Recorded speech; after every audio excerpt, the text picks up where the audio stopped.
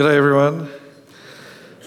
Turn back to the start of Acts chapter 15 and I'll lead us in prayer. Let's pray.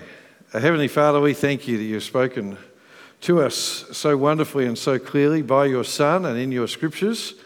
And we pray, though, that we would listen to your word with the right response, that we would have ears that are ready to hear and hearts that are soft enough to receive it in faith and repentance. And we pray this in Jesus' name. Amen. When I first started work after uni, my first full-time job, so I'd had a lot of part-time jobs before that, but my first full-time job, I was working in the heady world of corporate taxation. As exciting as it sounds. And very early on, I was asked to write my first advice for a client, and it was a big responsibility, so I went away and I spent hours on it. I researched everything about the topic, and I wrote this paper, 2 pages long, and I thought, this is really, really good work. They must be so thankful that they've employed me. You know, it's like that. This is excellent. So I put it in my boss's in tray outside her office and thought, well, that's a job well done. I'll find something else to do. An hour later, my boss walked past and just dropped something on my desk as she kept walking. And it was my 2-page letter, and it was totally covered in red pen. And there was not one word left that I had written. It was like at the start, in the first paragraph, she crossed out in bits and started writing, and then it was just one line down and all rewritten. I think she might have left, "Dear so-and-so and yours sincerely," but I'm not certain. I think the rest was gone. It's demoralising, isn't it, when you work hard at something and people say, no, you've missed the mark, you're wrong. I'd wasted maybe 5 hours on that, I think. But I imagine it's the same in all jobs. If you're a carpenter, I imagine, and you spend hours making the cupboards, and then you work out they don't actually fit in the hole they're designed to fit in, or the person comes and says, nah, not what I wanted, do it all again. It's demoralising. But imagine if it was your life's work. Imagine if it was what you had devoted your entire self to. You'd poured yourself out for years, and someone comes and says, you've been wasting your time. How would you feel? That is something of the scene we come to at the start of Acts chapter 15. So if you remember, over the last couple of weeks, I wasn't with you last week, I was up at Bexley North, but Troy was here. But for the last couple of weeks, we've been looking at Acts chapter 13 and chapter 14, and Paul and Barnabas have been travelling the world, at least their world of that time. They've been travelling around preaching the gospel, and the heart of the message they've preached we've come to call justification by faith. That is, they have been saying anyone can come and become a part of God's people. Anyone can have their sins forgiven and be a part of God's family because Jesus has died for you. And all you have to do is repent, turn away from your old way of life and trust in Jesus. Faith alone, faith in Jesus, and you will be saved. And their work had not been easy. It wasn't like they'd been swanning around having a holiday. They'd been run out of most of the towns they preached in.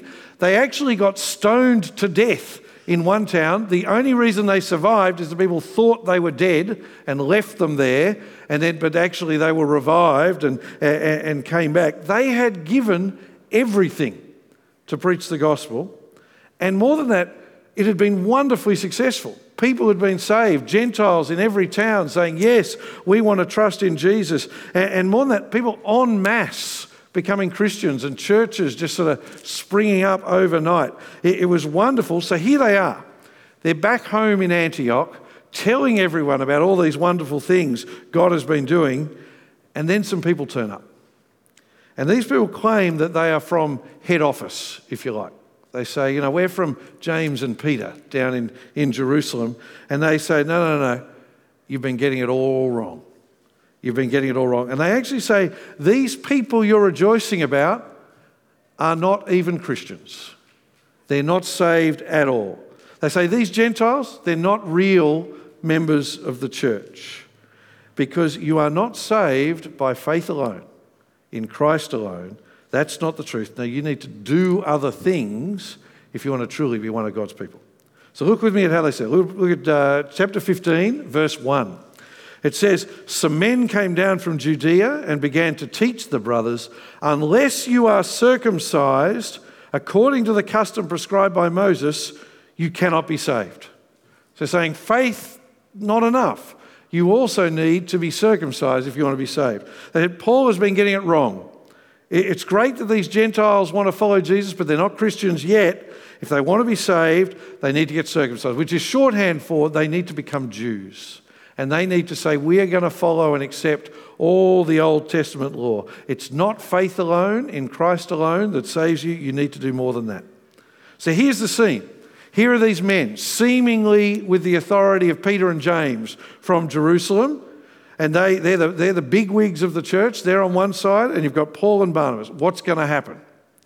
Well, Paul and Barnabas don't just sit meekly by.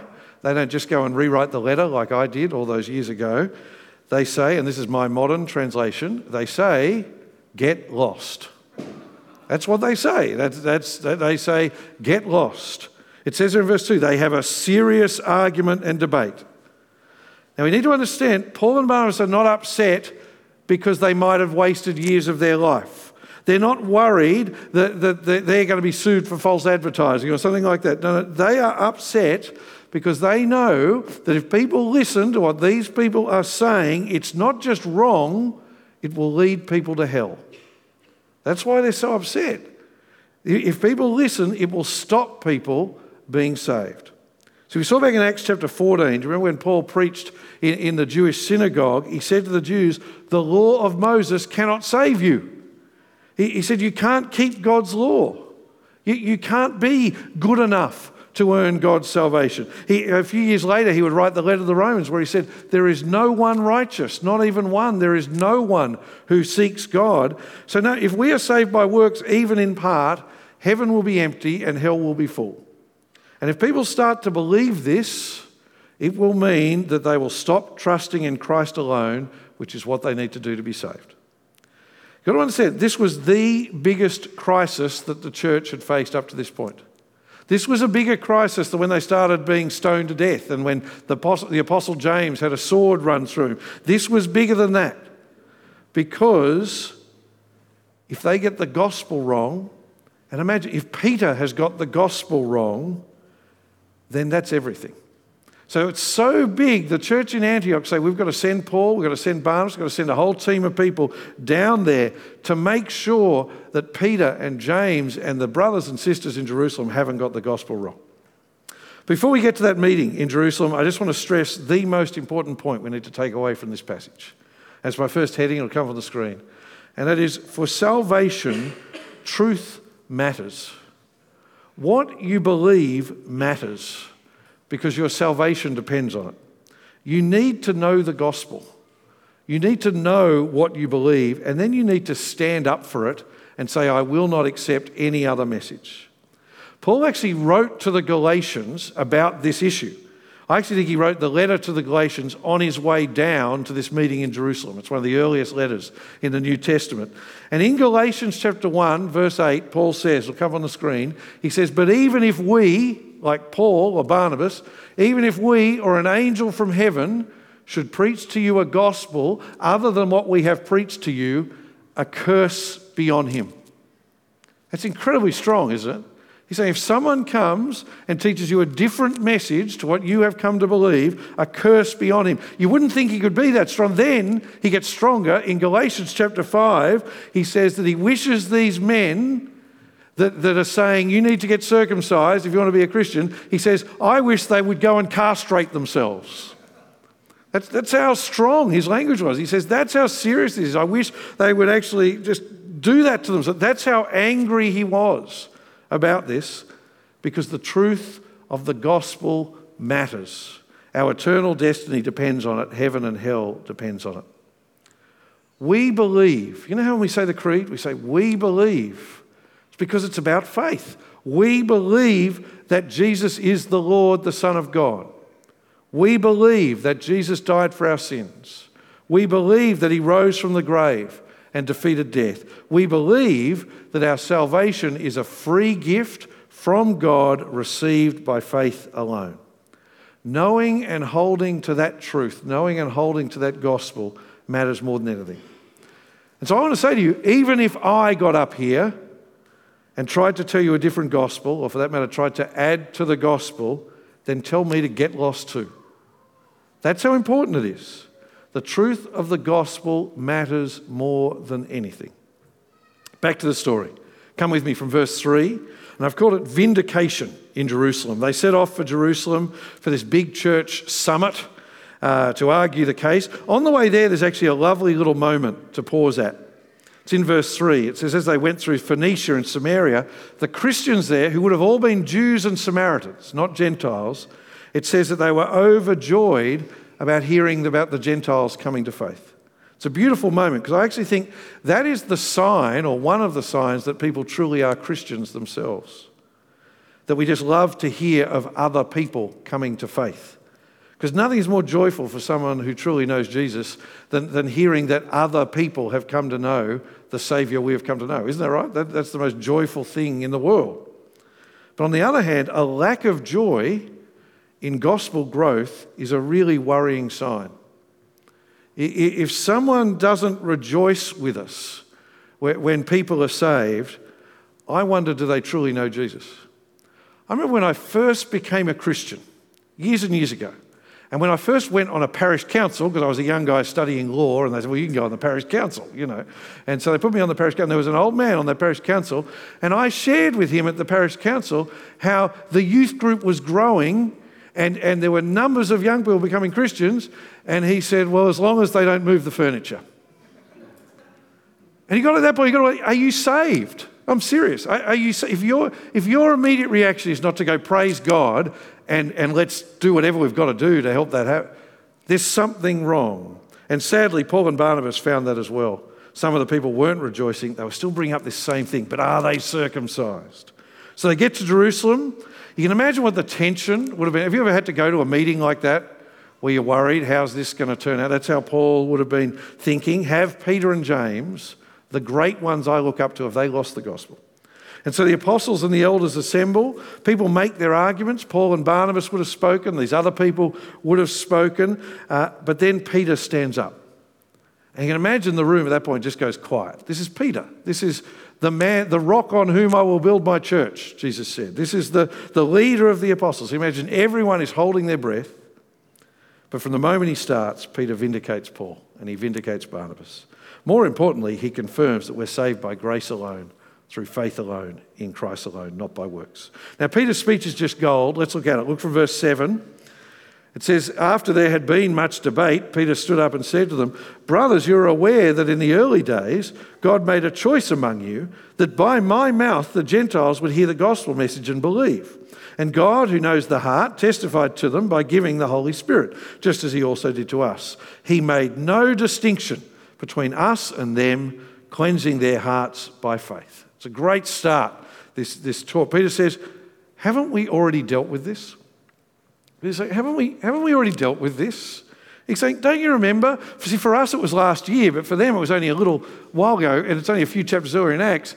He says, don't you remember when I shared the gospel with Cornelius? And I came and told you how God said actually all foods are clean? Don't you remember? God's already dealt with this problem for us. Don't you remember how we've seen Gentiles receiving the Holy Spirit just like we have? We have seen how God is at work in them just like he was in us. And then he brings it together at verse 10. And I think this is actually Peter's greatest moment in the Bible, which is a big call, given he's the guy who said to Jesus, you are the Messiah, you are the Christ. I think this is his greatest moment. Verse 10, he says, now then, why are you testing God by putting a yoke on the disciples' necks that neither our ancestors nor we have been able to bear? Such a powerful line. I hope you see what he's saying. He's saying, we Jews haven't been able to keep the law of Moses. We Jews haven't been able to do this. We know you can't be made right with God by keeping the law. We know that what the law does is show us how sinful we are so we know we need God's forgiveness. So how dare you then ask other people to do what you haven't been able to do and what God doesn't want them to do? And then he says, I think, one of the clearest statements about salvation in the whole Bible. Verse 11, he says, on the contrary, we believe we are saved through the grace of the Lord Jesus in the same way they are. And you can imagine those troublemakers choking at that point, because if you look closely, what Peter is actually saying is not only are Gentiles saved by faith alone, not only do Gentiles not have to keep the Old Testament law, We Jews are saved by faith alone, and not even we have to keep the Old Testament law. Because the only way for anyone to be saved is by faith in the Lord Jesus. And so everyone falls silent, and now they listen to Paul and Barnabas share the great stories of people becoming Christians, how wonderful it is. But there was still a problem. Still one person whose opinion mattered a whole heap hadn't spoken, and that was James. Now, James was not the apostle, one of the 12 disciples, James. He'd already died by this point. This is Jesus' brother, as in another son of Mary and Joseph. He must have been a younger brother if you think about it. And by the way, that puts paid to the silly ideas of Mary as a perpetual virgin and all that sort of nonsense. Jesus had brothers and sisters from Mary and Joseph. But he hadn't been a disciple of Jesus when Jesus was alive. I imagine he was one of the brothers, if you remember in Mark's Gospel, who comes with Mary and says, Jesus, people think you're a lunatic, come home. But after Jesus' death and resurrection, James had become a Christian and very quickly had grown to be the leader of the church in Jerusalem and looked upon as one of the apostles. And he led the church alongside Peter and John. So the fight wasn't over yet. If James doesn't agree, we're in trouble. And so now, last of all, he speaks up. And again, you can imagine the pause. But straight away, James agrees with Peter. Now, you can read his speech from verse 13. But he adds the point that actually, we shouldn't be surprised about this. God had told us this was what was going to happen in the Old Testament. So the big point he adds is that the Old Testament prophets like Amos and prophets like Isaiah, had talked about how God would make a new people where Jew and Gentile together would worship God. So James is saying this isn't some newfangled idea. This has been God's plan from the beginning. Get on board with God's plan. That's James's speech. And that was the end of the argument. And I want to tell you, that is the greatest truth. And this is one of the most important days in our history. Whether you are a Jew or a Gentile, whether you're from African or Asian or European or Indigenous Australian or South American or Pacific Islander or wherever you are from, this was them saying, you are an equal member of God's people. God offers you a place. God offers you forgiveness and a place in his family, and you don't earn it. You can't. We're all sinners. We fall short of God's standard, but God says, accept my free gift of salvation through faith in Jesus. That is the gospel. That is the message I hope you have come to know and believe. And I want to say to you, that is the message to hold on to no matter what. Praise God for it, because without it, we'll be facing the judgment of God. And even if I or anyone else stands up here and preaches you a different message, walk out. Walk out. Because that is the message of salvation. That's the most important thing we're going to learn today. But James kept talking, so we've got to keep listening. He says, that's all absolutely true, but I just want to ask something from you Gentile Christians. And so if we summarise the first point by saying, with regard to salvation, truth matters more than anything, James says, amen to that, but now he says, with regard to your church family, love matters too. So come with me. I've called it for fellowship, love matters. Come to verse 19. So James says, therefore, in my judgment, we should not cause difficulties for those among the Gentiles who turn to God. That's him saying, I'm with you. Faith alone. But, verse 20, but instead, we should write to them to abstain from things polluted by idols, from sexual immorality, from eating anything that has been strangled, and from blood.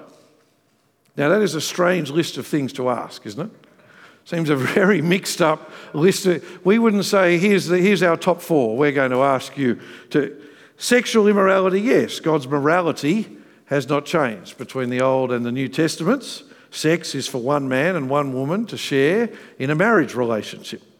And so that is a sin. And so, of course, he's saying abstain from sin. If someone doesn't care and just continues on in their lifestyle without repenting and seeking to change, well, that's something Jesus died for. That's important. But the other things there are all straight out of the Old Testament ceremonial laws that James just agreed we're not bound by. So why still ask Gentiles to not do those things? Well, it's about love for other people. That's what's driving it. It's because you want other people to hear the gospel. And you don't want there to be a stumbling block that means their ears are blocked and they stop listening and they write you off. And then when people become Christians, you want to help them join in the people of God. And you don't want to put a stumbling block in front of them that will make it hard for them to come and to hear the good news and to hear the Bible.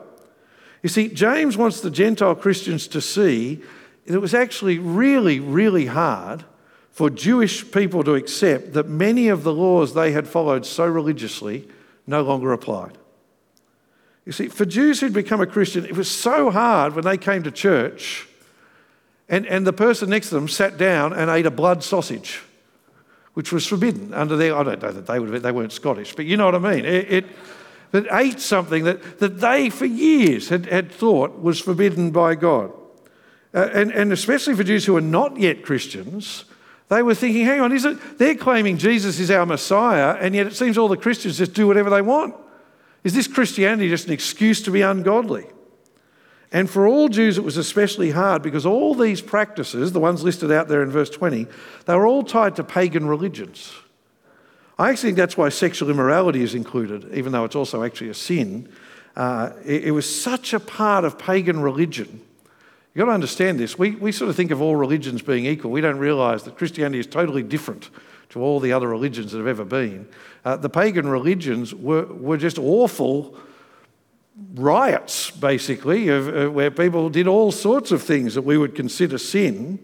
And it was such a part of pagan religion to just engage in sexual immorality. That was part of how they worshipped their gods. That if a Christian persisted in that, not only was that a sin for them, not only was that something they had to repent of, but actually it made everyone, all the other Jews, turn away from listening to the gospel. And so the big point James is saying is, look, there are enormous freedoms for us as Christians. But at this point, it would just be really loving if you Gentile Christians were willing to limit your freedoms to help our Jewish friends hear the gospel. See, and to help Jewish Christians keep growing as Christians. So yes, you're free to do those things. You're free to eat the rarest steak there's ever. I love my steak rare. You're free to do that, he says. But at the moment, if you do them, just understand that'll be a stumbling block to our people. And so this is such an important principle. Paul later expands on it. You can go read it at home. He expands on it in Romans 14 and in 1 Corinthians 8. But the principle is, for the Christian, just because you are free to do something doesn't mean you should do it.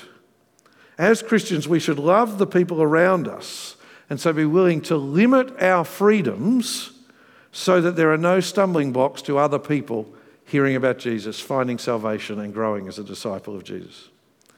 Now, this can be a really tricky thing to work out because it takes wisdom and it depends on the situation, depends on the church you're a part of. In some places Paul went, he didn't follow the request of James because he said, not important here. This isn't a problem in these places. At other times he did because it depends on the people. It depends on the situation. There's a great example in the last part of our reading. Just go to chapter 16, verses 1 to 5 at the end. Paul meets this great young guy, Timothy, who was a Jewish man because his mum was a Jew, but his dad wasn't a Jew, and that meant he'd never been circumcised. And Paul is so impressed by this guy, he wants him to come with him to share the gospel in all these places where there are Jewish people. Now, in other places, Paul makes a point of saying, I won't circumcise anyone, because you guys are saying you need to be circumcised. You say, so I'm not circumcising anyone. Here, he circumcises Timothy. Now, is Paul a hypocrite who just flips and flops? No, he does whatever is best for people hearing the gospel. And so because Timothy is a Jew and they're going to preach the gospel to Jews, he knows this will be a stumbling block. No one will listen to Timothy, so let's get him circumcised. And then their ears will be open to hearing. It takes wisdom. It depends on the situation. But the principle is, and this is what I want you to now take away from this part, the principle is the Christian will give up their freedoms and give up their preferences for the good of other people. Not godliness, not where the Bible has spoken clearly and where it is a matter of right or wrong, sin or not sin. I've seen some Christians use this to justify drunkenness or drinking too much, because they say, oh, well, I need to fit in and be a witness in my workplace. That is rubbish. They say, oh, Jesus ate with the tax collectors and the sinners. Yes, he ate with the tax collectors and sinners. He didn't get drunk with the tax collectors and the sinners. This is actually about being more conservative, giving up freedoms, being more conservative for the sake of other people. So I'll give you an example.